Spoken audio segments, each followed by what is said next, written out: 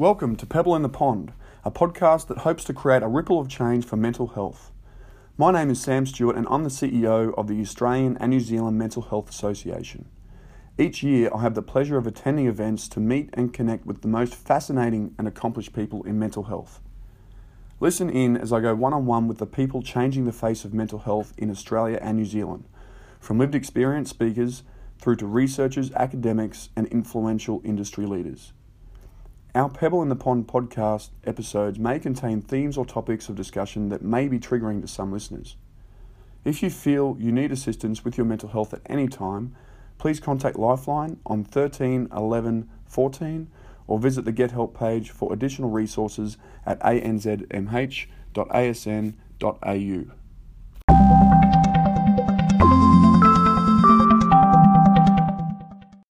On to episode 5, and this week we are shining a spotlight on a leader who has shaped the strategic vision of organisations across the globe on diversity and inclusion.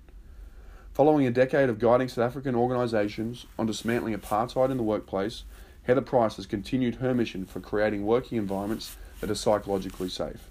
This is defined as a person's willingness to bring their whole self to work, to speak up, propose new ideas, challenge traditional ways of doing things and take intelligent risks, all without fear of punishment, humiliation or career limitations. Heather has presented at numerous international conferences on issues of inclusion, bias and psychological safety, paired with establishing consulting group Symmetra in Australia in 2003. Listen in as I chat with Heather about her journey in breaking down barriers, creating a psychologically safe workplace and being aware of the unconscious bias that could be holding us back. All right, welcome Heather Price to Pebble in the Pond podcast. Thanks very much for coming on the show. Pleasure. I appreciate your time, and wow, what a career you've had. Tell me, let's start. If we go back to South Africa, because obviously born and bred in South Africa. Tell me about what you were doing growing up, and then how you got into the space that you're in at the moment.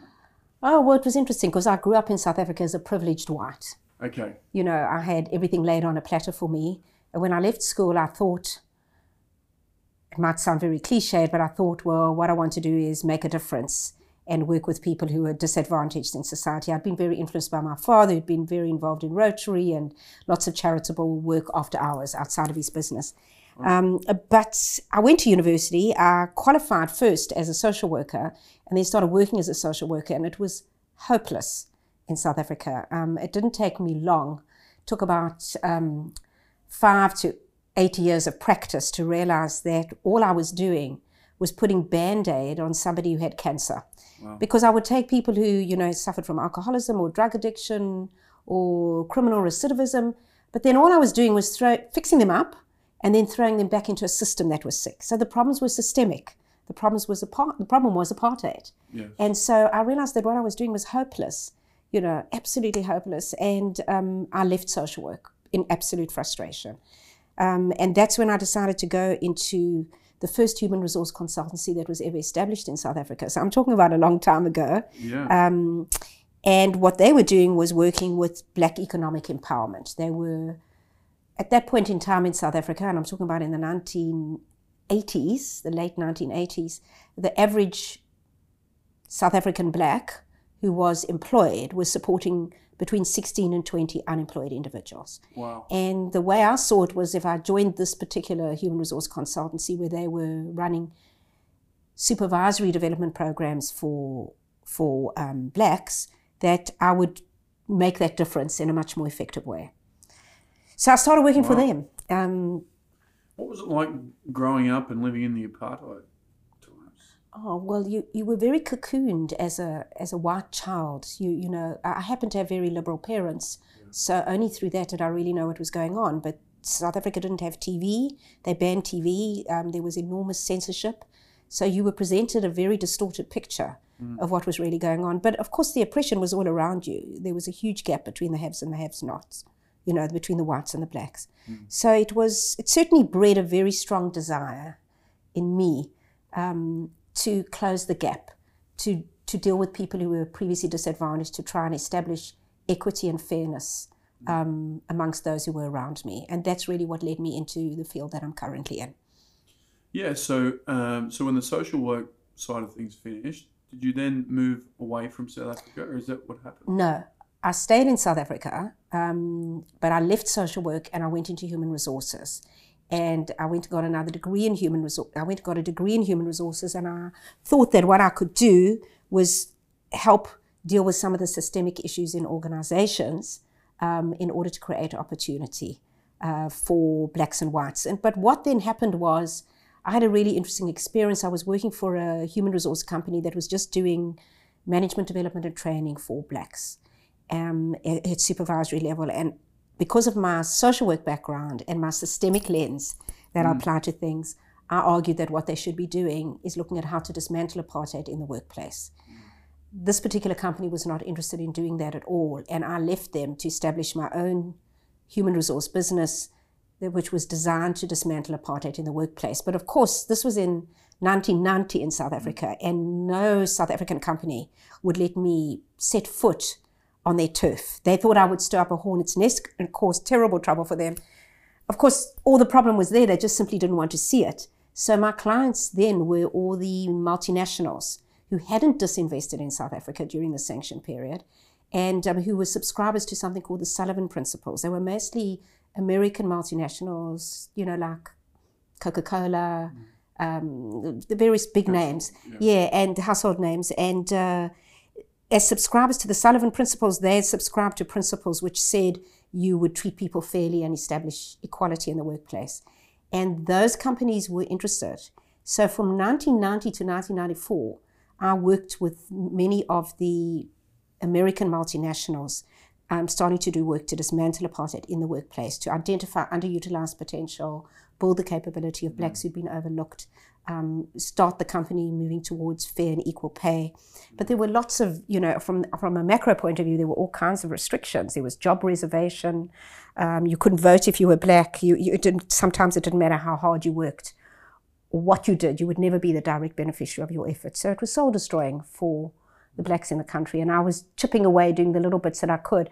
But in 1994, when Mandela was voted into power, and it was, South Africa was democratized, what was very exciting is that the work that I'd been doing with these American multinationals had a proven track record, and then all the South African companies invited us in. So the company that I was running became very large very quickly, and I had a large team of diverse consultants, and we would go into companies, South African and international, who were operating in South Africa, and our job was to dismantle apartheid in the workplace.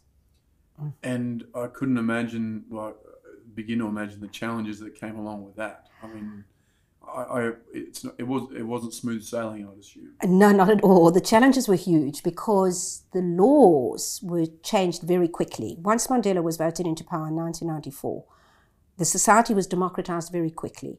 And so there was new legislation being promulgated, every few months in order to provide blacks with the rights that they deserved. But of course, the hearts and minds of the people followed much more slowly than the change in legislation. So that was the work we were doing. The laws made it compulsory to make certain changes, to create equal opportunity, to allow blacks to rise up into senior positions, to let them actualize their full potential.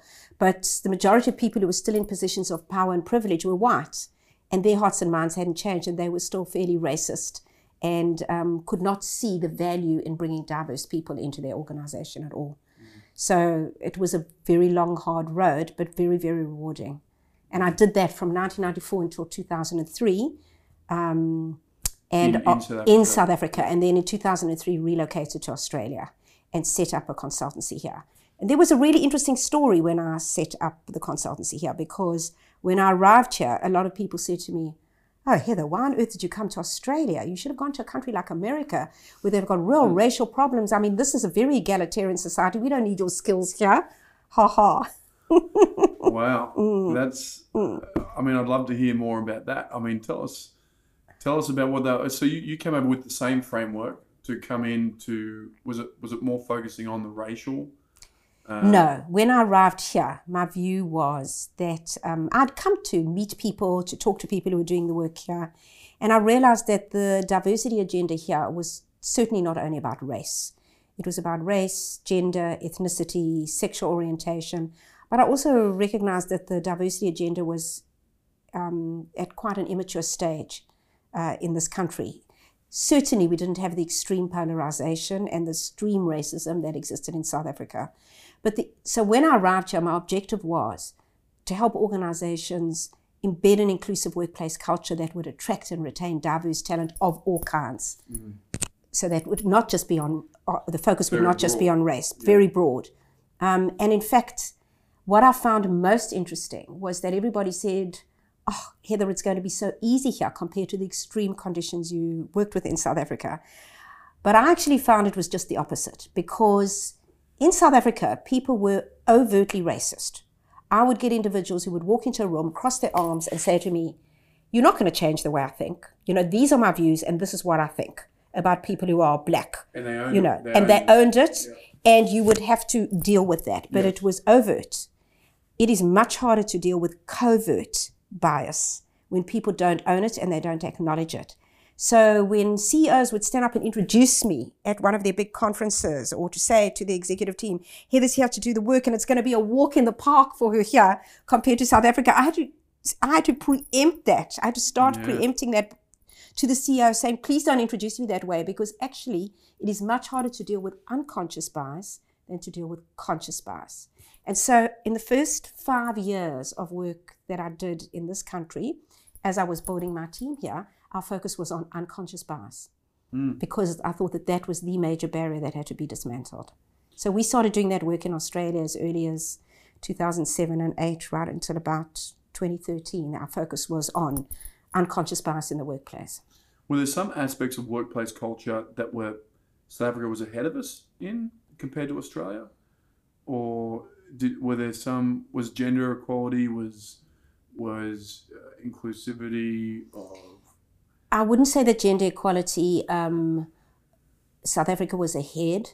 And I would say that in terms of legislation, they were ahead in terms of legislating rights. But as I said, the hearts and minds were trailing. Yes. Were trailing. Okay. So, but eventually the work over here, after dealing with unconscious bias for a long time, in round about 2014, 2013, actually about 6 years ago, you know, I was getting one executive leader after another saying, Heather, this is a real problem. What we've got at the moment is that everybody now is talking about diversity and inclusion. It's no longer just about diversity. And what they're saying is, you can bring as much diversity as you like into an organization, but unless you establish an inclusive culture, you won't retain that diverse talent and you won't get the value it has to add.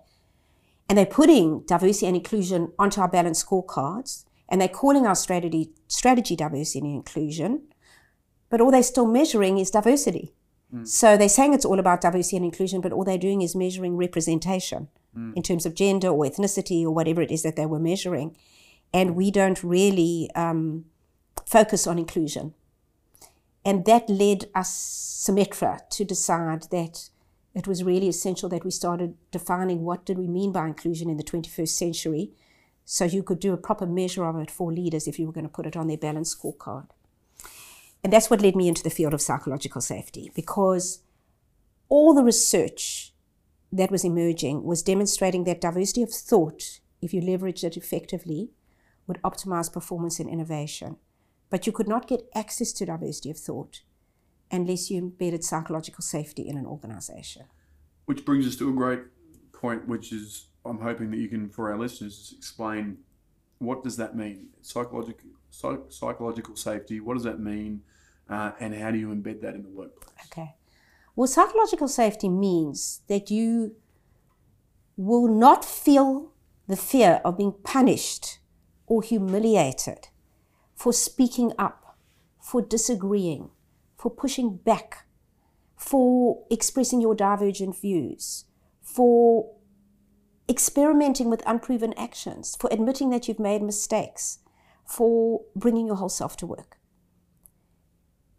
It is a major problem when teams don't have psychological safety, because when they don't, it means that as much as the organization has worked incredibly hard to bring in all this incredible intellectual capital, leaders only get access to half of it. Because if I work for a leader who makes me feel that if I ask too many questions, I'm ignorant, if I push back and disagree, I'm being disruptive, I'm branded as being disruptive or negative, if I admit that I made a mistake, that I'm incompetent, if a leader brands me in that way and humiliates me in that way, what it's going to do is it's going to make me shut down. And if I'm shut down by my leader, then the leader is robbing him or herself, the team, the division, and the organization of the full intellectual capital that I can bring to that organization. So psychological safety has been identified now as the number one predictor of high team performance and innovation. Number one. It comes above meaning, purpose, clarity, dependability. It is the number one predictor of high team performance and innovation. And it all starts with leaders. Well, I wouldn't say that psychological safety is only about leaders, but there's no question that leaders cast a very long shadow and they really inform the culture of a team. But even if you have a leader who can embed and has the skills to embed great psychological safety, it can certainly be undermined by team members who overturn that. But in the end, if organizations want to embed psychological safety, what they have to do is build the skill of their leaders to embed it. And we've developed a tool called the Inclusive Leadership Index. It's a 360 assessment which assesses, the manager, the peers and the direct reports, assess how inclusive the leader is on the basis of 10 competencies. One of those is psychological safety. And we found that over thousands of leaders now who we've assessed all over the globe, psychological safety is the third lowest competency. In other words, there are thousands of leaders who are struggling tremendously with the skill to embed psychological safety. They're simply not conscious of what they're doing. There's no malicious intent, but they're not conscious of what they're doing. Yes. To and undermine no framework to really know how to start. And no framework to know where to start. Okay. And that's what you and Symetra do, is that correct? That's what we do. We're going to do the diagnostic. We assess the 10 competencies of inclusion, but psychological safety, because it's been identified as the number one predictor of high team performance and innovation, has now become a huge area of interest. And so in many places in the world now, we are running psychological safety programs, which consist of a diagnostic to assess what the current status of psychological safety is, and then interventions to work with leaders and their teams to build psychological safety, and then some ongoing interventions. Because the one thing you can't do is go and attend a training workshop on psychological safety and walk out with a badge of accreditation saying you now know how to embed psych safety. What you have to do is help leaders on a continuous basis understand what are the small, continuous things they have to do every day, which might on their own seem meaningless and monotonous, but the cumulative impact of doing them all together every time you make decisions, every time you run team meetings, every time you communicate and interact, will do mountains to embed psychological safety in your team. I bet you've seen some really interesting cultures in your time. Have you got any examples, without naming them, but any examples of some really poor cultures that you've been to, and you just have they been able to be saved? We've seen some really bad examples. What determines whether they will change is the attitudes of the leaders at the top. And our work has been to give the leaders at the top, the CEO and the executive leaders, insight into how critical psychological safety is. Because the problem is that this term psychological safety is very misunderstood. And sometimes very senior leaders think and say, when they are ignorant about what you really mean, how can you expect me to start wrapping people up in cotton wool now at the moment and make them feel all hunky-dory in the workplace when I'm facing the most impossible demands to achieve these KPIs that are really extreme in disruptive times when I'm required to do more with less, and you want me to wrap people up in cotton wool and make them feel psychologically safe? How can you ask me not to put people's feet to the fire anymore and demand the high standards of excellence from them that I'm used to demanding? And what we have to do is really engage these leaders in understanding that that's actually the opposite of what we're asking. We're not asking anybody to be wrapped up in cotton wool. What we're saying is psychological safety and high levels of accountability run parallel. And if you achieve the two at the same time, you will reach that sweet spot of optimizing performance and innovation. Yes, that makes sense. Obviously the leadership is probably partly to blame, or when you go in there to look at the reasons why the cultures aren't that great in the workplace. what's the ownership of the employees? Is there a role that they play as well? Absolutely. They play a very important role as well. They are the behaviors that help people embed psychological safety are not rocket science. They're just difficult. They're difficult to apply if you don't have a natural inclination to do so. So, for example, one of the really important behaviors, whether you're a leader or whether you're a team member, is to balance advocacy with inquiry, to ask as much as you tell. If you're someone who belongs to a team and all you do is tell everybody what to do, and you never ask and try to understand their perspective and listen and ask them for their contribution, then people don't feel safe with you. If you punish and humiliate people and blame them when they make mistakes, rather than saying, let's use this failure as a learning opportunity so none of us repeat it, they will not feel comfortable working with you, or will never come and admit to you that they don't understand something. They'll rather pretend that they understand it and only come to you when their mistake, which was a molehill, has become a mountain. So there's a huge obligation on everybody in the team as well as the leader to embed psychological safety. There are a lot of other behaviors. I mean, balancing advocacy with inquiry is one of them.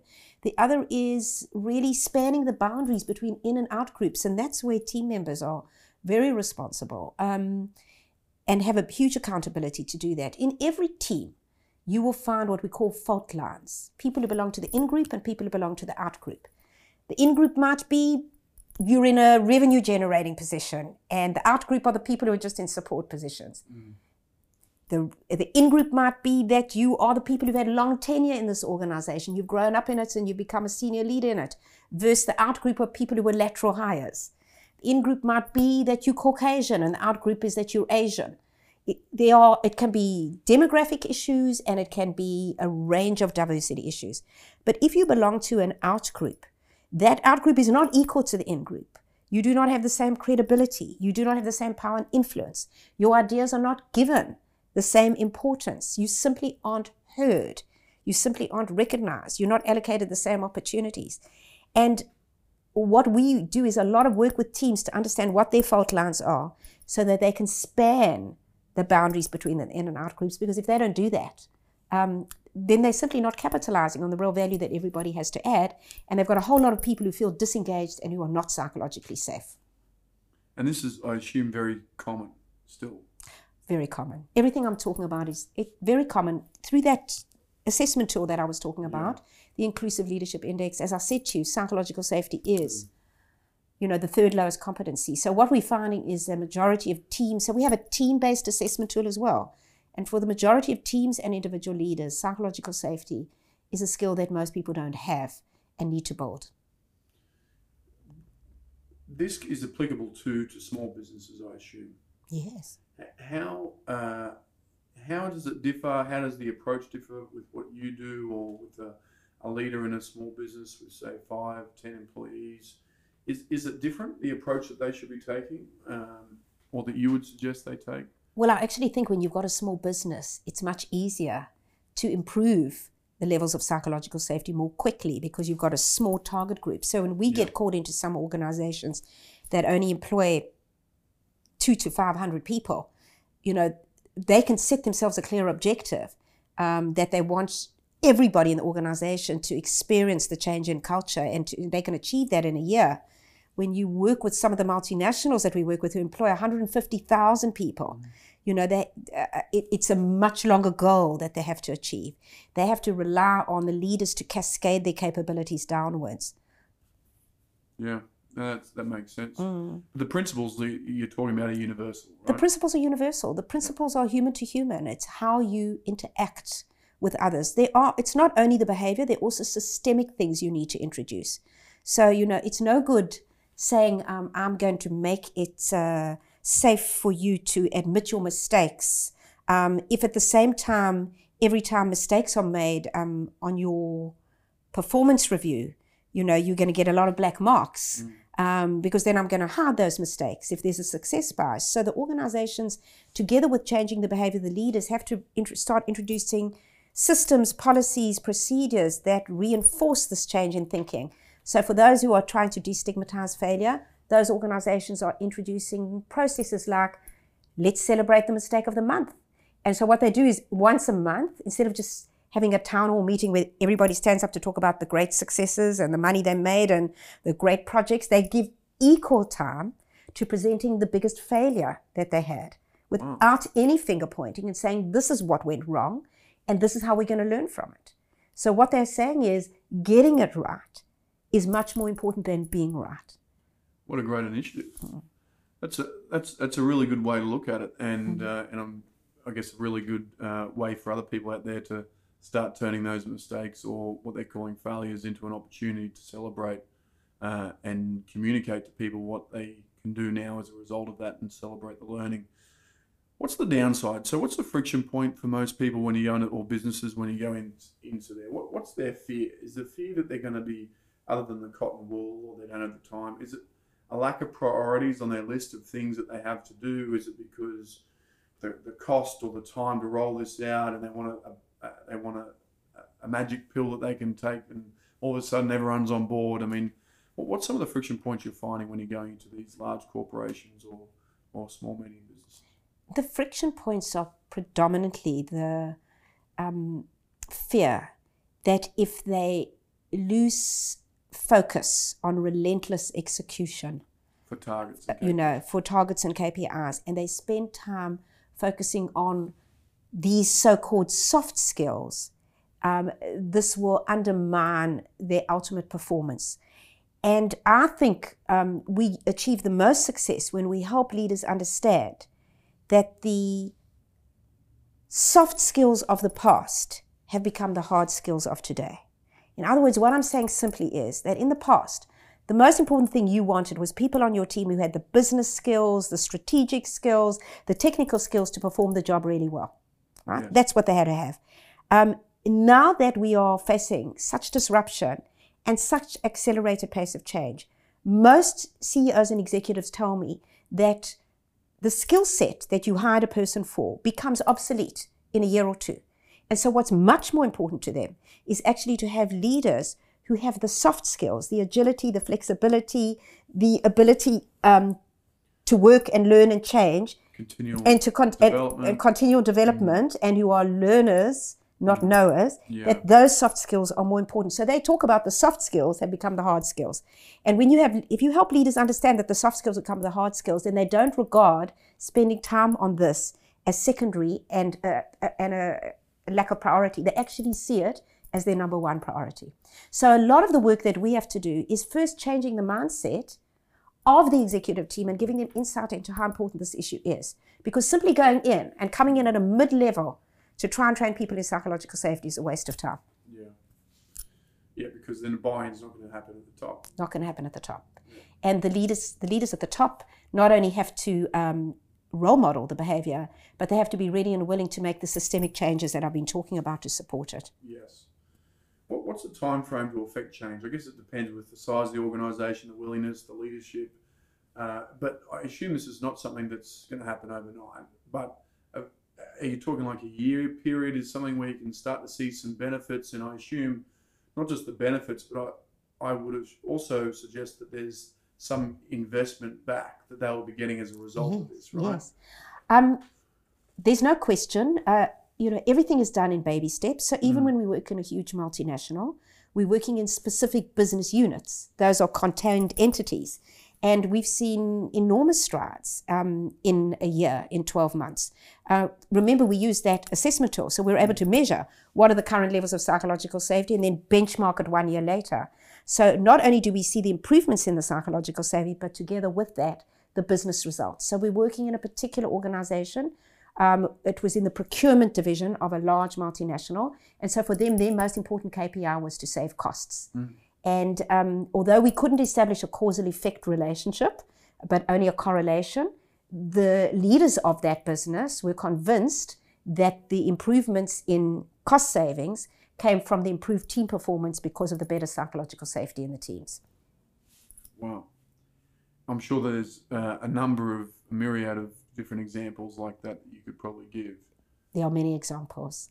Well, it's really good that you are proactively going in there. Is there identifying is the first step? Is that right? Or assessing to see what they're currently doing? A good diagnostic is good, because what you don't want is organizations saying, oh, well, psychological safety is the fashionable thing now, like unconscious bias was, and let's just go in and do some psychological safety training. We always say, let us come in and assess, out of the 10 competencies that embed an inclusive culture, where are your strengths and where are your developmental needs? And then based on that, let's help you embed the kind of inclusive culture you need.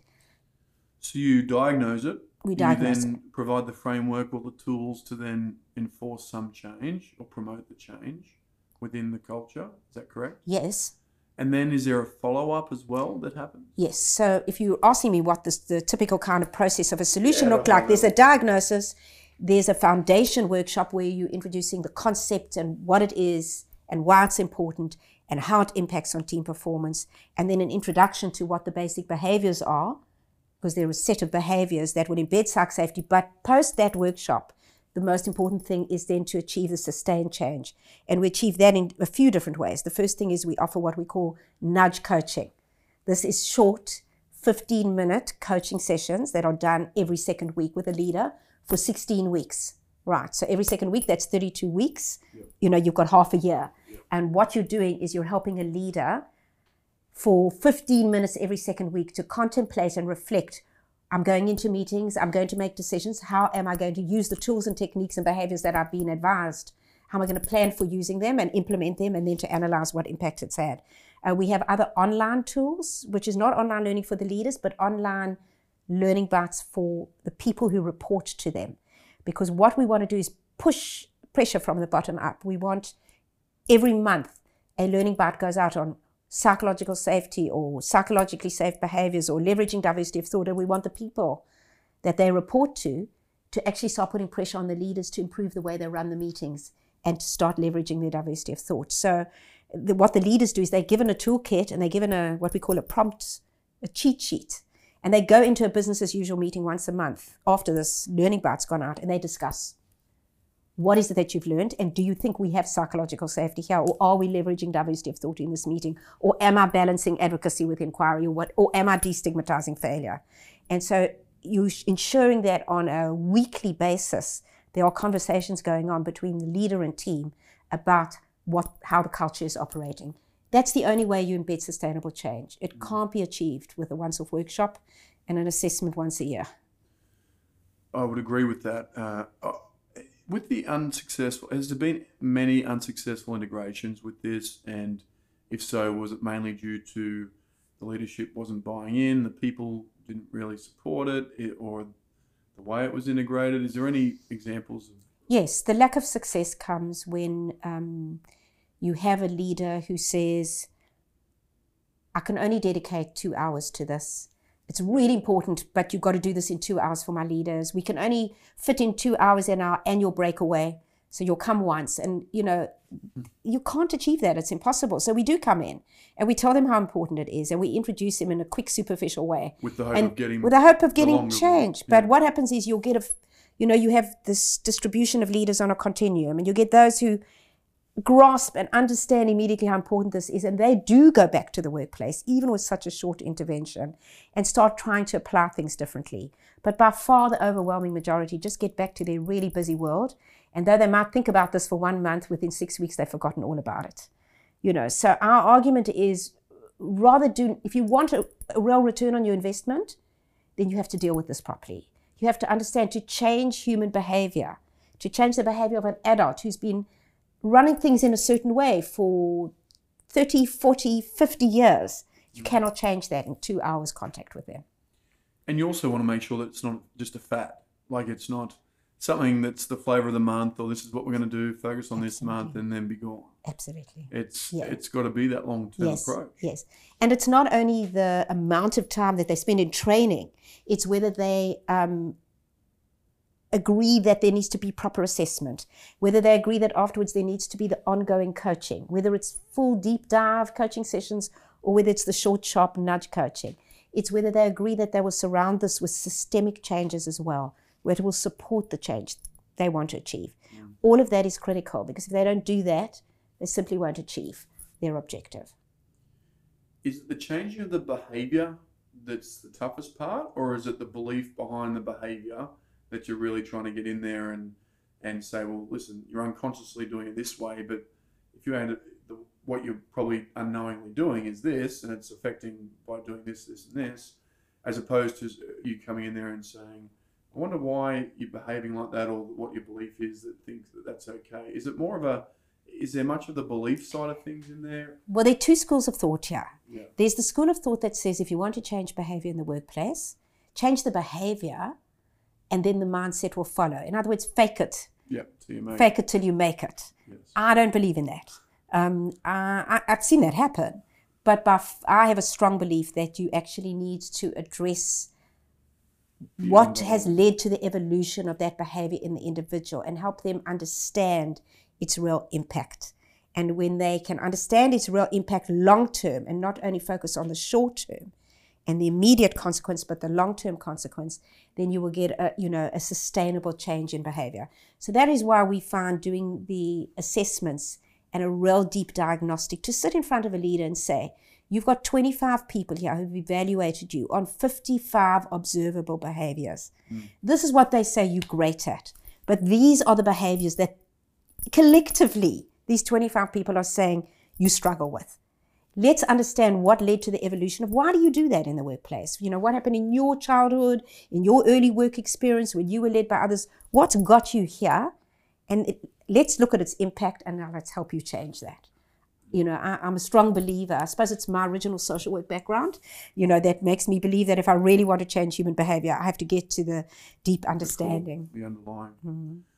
That makes sense. With the research and the evidence that you now, you've been doing this for so long, you're getting some good evidence and data behind you and that supports all this, I assume. Yeah. We've got it.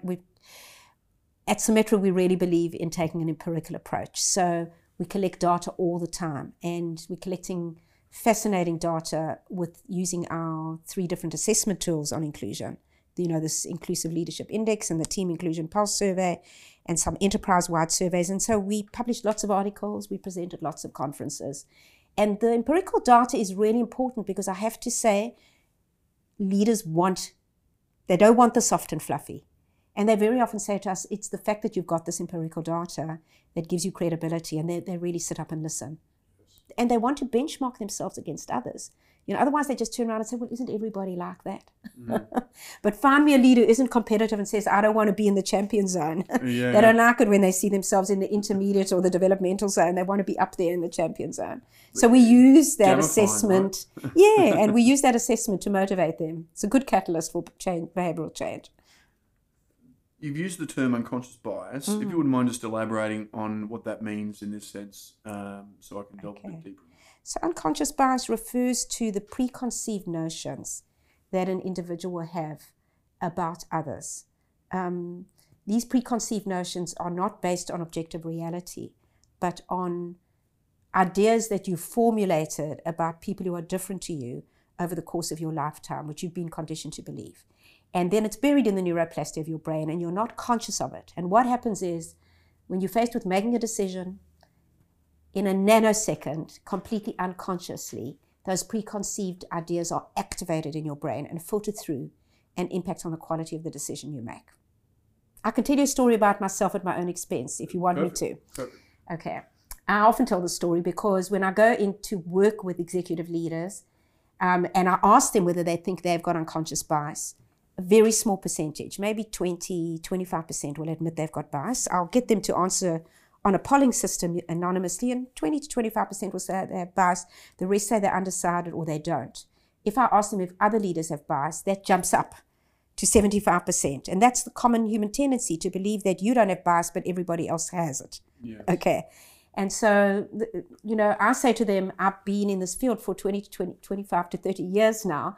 I'm supposed to be an inclusion and bias expert. I should have no bias, but I certainly have got bias.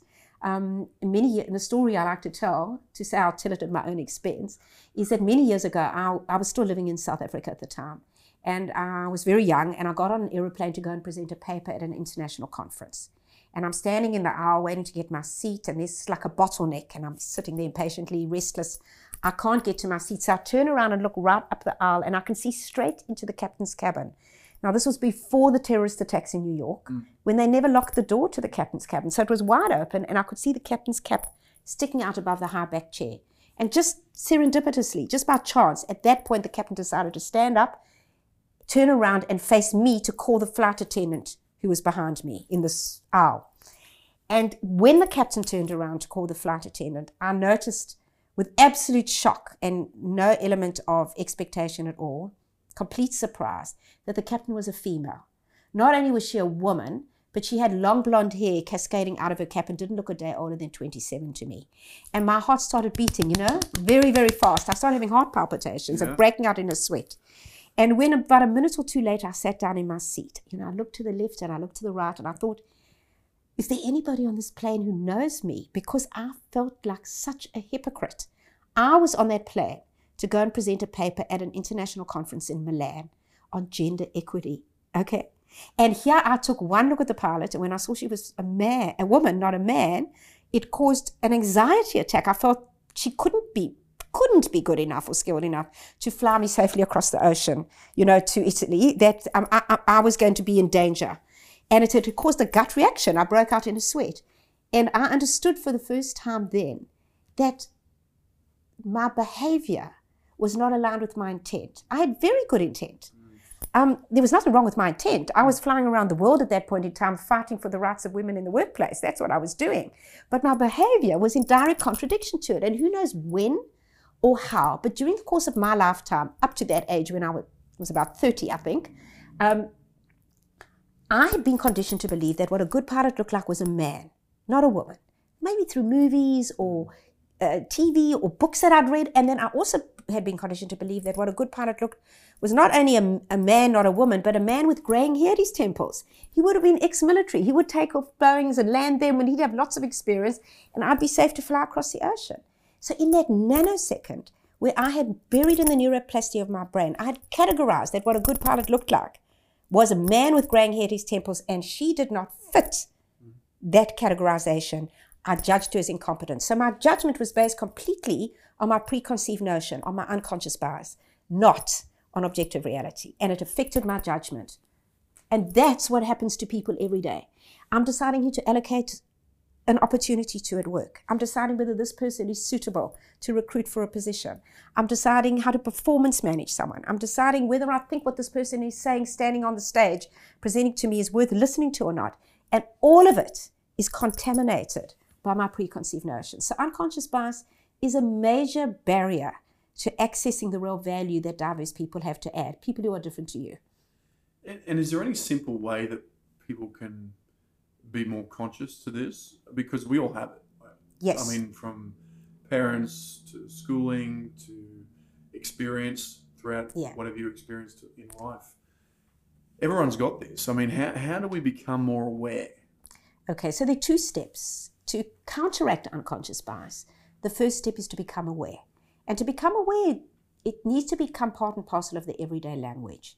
We argue that if bias is an inherent part of the human condition, then it's not an accusation of discrimination. It's something we should talk about. We should name it and call it as part of our language. So certainly what we do in the workplace is encourage leaders to become familiar what all the most common forms of bias look like and to start naming it and calling it for each other, because your bias may be blind to you. You don't see it. It's your blind spot. But I can guarantee you it's absolutely palpable to other people. They see it, they feel it, and they can observe it happening.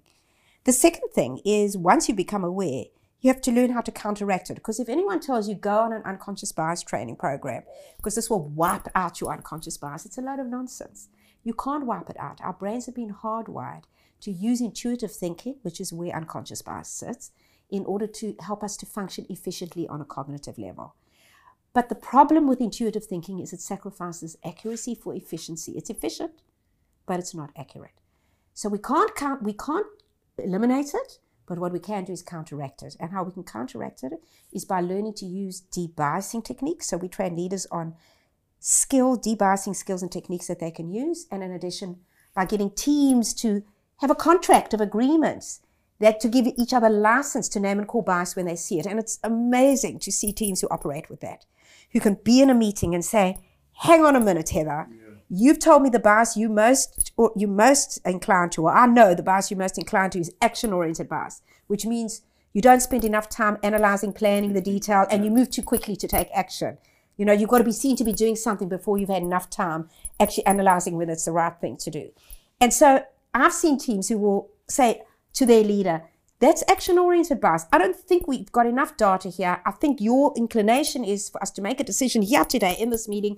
Let's go home and come back next week and delay this until we've got more data. Or there's overconfidence bias here. You are blinding yourself to all the evidence that contradicts the reality here. You are so inclined to go with option A, you won't even listen to all the problems that exist, you know, and we're going to make a bad decision. It's going to undermine the quality of the decision. So I've seen amazing, inspiring examples of teams who will name and call each other's bias collectively like that, and they make much better quality decisions as a consequence. There's some serious power to being conscious to this, isn't there? And if you can get good at identifying yourself, I find that when I have a strong belief about something, and I think, why is that? And you start to question, well, why am I feeling this way? And then you start to question, well, yeah, what's the belief that's holding me to feel the way I feel about this? And taking a step back, rather than reacting straight away, but to sit back and say, why is this? Yes. Why do I feel this way? Is that a form of that unconscious bias? Yes, and that belief often is not a belief based on objective reality. It's a belief based on your preconceived notions. Yeah. And so it's very good to question it. Very good to question it. The first thing we need to do is we have two systems of thinking, system 1 thinking and system 2 thinking. And system 1 thinking is that intuitive response, which is based on beliefs and preconceived notions. And it's cognitively very efficient and quick, but it is not accurate. And we need to switch on our system 2 thinking, which is the analytical thinking, much more often and say, where did that come from? And in fact, some of the world's best leaders, so the CEO of Apple turns around and says, we must not throw out our intuitive thinking. Intuitive thinking is very important. It gives us an indication of what we intuitively think is right or wrong. But then what we have to do is we have to expend all the blood, sweat, and tears that we have in order to investigate whether our intuitive response, that initial response, was accurate. And once we've done that and we've switched on our system 2 and we've really investigated it, we'll make the best decision. That makes sense, doesn't it? Yeah. It's really simple, but really, it's powerful. It's simple and it's powerful, but it's very hard for us because as we live in an environment where we have to do more with less and we have to make decisions more and more quickly, the common human tendency is to revert to system 1 thinking most of the time. And we don't have time to switch on our system 2. And all the research done by the behavioral economists at the turn of the century at Harvard, Yale, MIT, Columbia, Oxford, Cambridge, what they identified, in their work is that the human brain is lazy. And we revert to system 1 thinking most of the time. We default to it. Really? We don't switch on our system 2 thinking often enough. Yes. And rarely is the first thought or decision quite often the best one. And also the other thing that I would also maybe ask you about is the second order consequence. So thinking about the thought or the action after the initial decision or the initial thought that you have is saying, well, what's the result of that? And actually start anticipating what's the follow-on effect that this could have. Yes, So that you can also think not just about the decision, but the reaction, the consequences that comes with that. The impact. The impact. The impact and the outcome, absolutely. So this has been really, really interesting, and I've really enjoyed this conversation. Could you just tell me about the psychological safety and the impact or the effect that it has on mental health in the workplace? So this is a component, a part of it, or a big part of it. What's your thoughts on this? Psychological safety will have a big impact on mental health in the workplace because an individual who comes to work and who doesn't feel psychologically safe. In other words, I come to work and I'm afraid I'll be punished or humiliated for disagreeing with you or for expressing my divergent views or just expressing my concerns that there's some subtle nuances that you haven't taken note of and I'm worried whether this project will succeed if we don't address A, B, or C. The person who feels or who comes to work and feels I'm part of the out group and my ideas don't really have credibility, so what's the point of voicing them anyway? And I'm not going to have much control and influence over anything that happens here. An individual who's subjected to that becomes very disengaged. And we all know the impact of engagement upon performance and productivity. Yes. And an individual who becomes disengaged, we know, is an individual who becomes depressed, an individual who feels a sense of worthlessness. And so all those negative consequences for an individual who feels disempowered and low sense of self-worth will lead to exacerbating mental health problems. Now, very often, if it's an individual who's well balanced and in touch with the reality of how they feel, and has the ability to step out of their shoes and observe what is happening to them, those individuals will voluntarily leave the organization. That's where organizations, when there's low psychological safety, will lose a lot of highly desirable talent. But the individuals who are less resilient, the individuals who are more vulnerable, the individuals who don't have the ability to step outside of their shoes and understand what is happening to them, will linger in and remain in that position and become more and more disengaged and depressed, and it will have a major impact on their mental health. That makes sense. And being in the position you are, you get to see the impact this has. We see the impact. Yeah. We see the impact, yeah. We've spoken really a lot about the workplace as it relates to psychological safety, but I imagine that it also incorporates an aspect that's outside of work, that people feel safe to be able to say, hey, my wife's sick or my husband's being diagnosed with something, I'm just not feeling the best at the moment. Is that also a part of psychological safety? Not just the work-related stuff? Sure. If you don't feel you can bring your whole self to work, that means you can't bring the problems you're having at home to work, whether those problems are domestic violence or illness or mental health problems. And if the problems that you're suffering from at home are problems that have a negative association or stigma attached to them, you'll feel even less inclined to bring it to work. So there's no question we cannot separate, work from home. People bring their problems to work every single day. We know that people do not, they don't dissemble, they don't arrive at work and pull a shutter down and say, well, I'll leave those things. Their preoccupation with those problems has a direct impact on their ability to function at work. And so there's no question that we have an obligation in the workplace to make the person feel that they can bring their whole self to work and bring those problems so that we can address them. I mean, that's why EAPs and all of those systems have emerged in the workplace, because the employers recognized that unless you really treat the whole person and respond to the whole person, you won't get the engagement and the performance from an individual that you are seeking. Yeah, it seems very old school now almost, where you say to somebody, leave it at the door when you come in and just do your job. I mean, that sort of mentality cannot be any good for any organisation. Belongs in the 19th century. Yeah. Before we wrap up, just a few quick questions. Who's been one of your biggest sources of inspiration throughout your life? One of the biggest sources of inspiration? Well, actually, for me, Mandela was, because of my experience in South Africa. And the reason for that was because, Mandela's motto was unity in diversity. He said unity and diversity will consolidate national sovereignty. He believed that,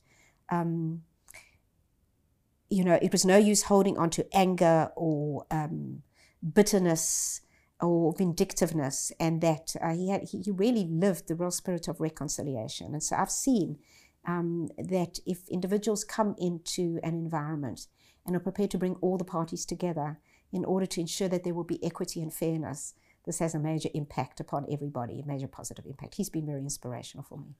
And because it was close to home for me and it was close to the work that I was doing. 100%. What a great human being he was. And incredible. He did. Yeah. And legacy still living on quite strong. Absolutely, very much so. And any amazing books that you can recommend to readers, for listeners, to read? Yes, I think if listeners are interested in the field of psychological safety, they should really read the works of Professor Amy Edmondson from Harvard University. She's done an enormous amount of work in this field. Her most recent book, her first book was called Teaming, and then her most recent book was called The Fearless Organization. Really an excellent book to read. And lots of TED Talks on it as well.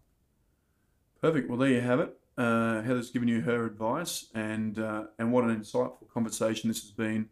Heather, I really appreciate the time, but also the work you've done to date is amazing and inspirational, especially from the time when this first started as social work journey back in the apartheid days in South Africa.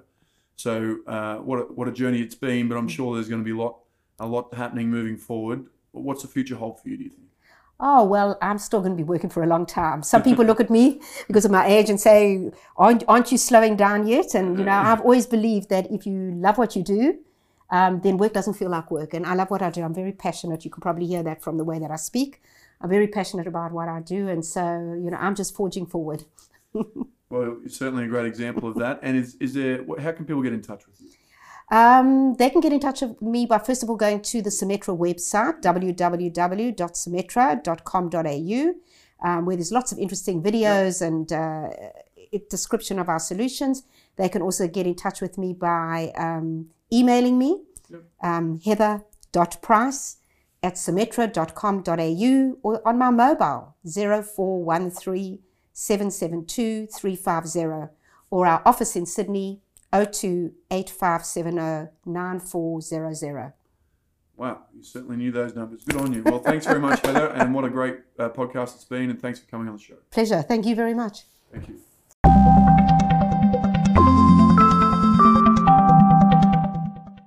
Is there someone working in mental health who you'd like to be featured on the podcast? Are there more questions you want the answers to?